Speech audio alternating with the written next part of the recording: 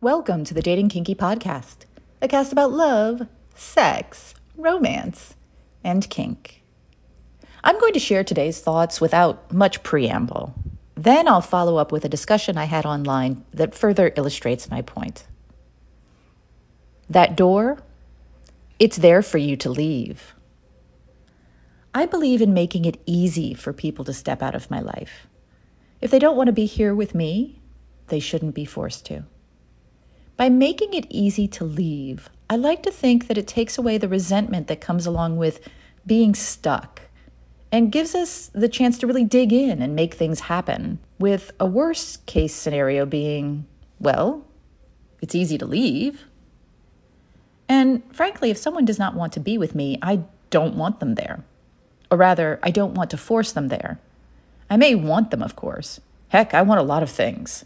But I learn if they don't want me or like me as much as I like or want them, I don't want them as hard anymore. Because part of a turn on for me is being liked and wanted. And that's the sweet spot for me. It's about two people, two sides, a door that goes both in and out. And if you're not ready to leave, but we're not in the sweet spot, I'm cool with that too. Let's find another kind of relationship together where we're both on the same page, enjoying what we have together in the sweet spot.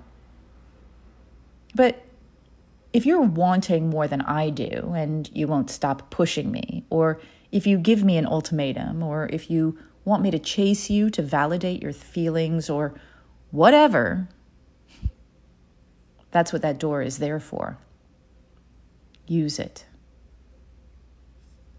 Tuesday morning on FetLife, on a writing I did about polyamory, someone commented, "You wrapped up saying, I simply let them go because what they want to do as a person is incompatible with what I want out of relationships. I'm still delving into that, reconciling how that's compatible with wanting others to also be happy." I replied, "I want the people I love to be happy. Having happy, well-adjusted people around me means that I very rarely have any drama, and 99.9% of discussions are handled with compassion and work out positively. I also recognize that while someone may want me in their lives, if I'm not happy and if I do not do what I want, I will have no desire to make them happy and will probably make them miserable by being a miserable bitch myself. So letting people go to find the people that do want to make them happy is my best choice.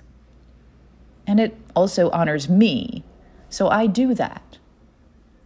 So there is both sides of that door. One, people can leave at any time. And two, I can close the door and leave them on the other side. What do you think? I'd love to hear your thoughts. Thank you for joining me today. If you loved this episode, please share it with others who would enjoy it. And please do join me at datingkinky.com. It's built by Kinksters, for Kinksters, poly, queer, trans folk, and anyone not quite vanilla, and it's free. Find me on FetLife as Nookie Notes, and on Twitter, Pinterest, YouTube, Facebook, and Medium as Dating Kinky.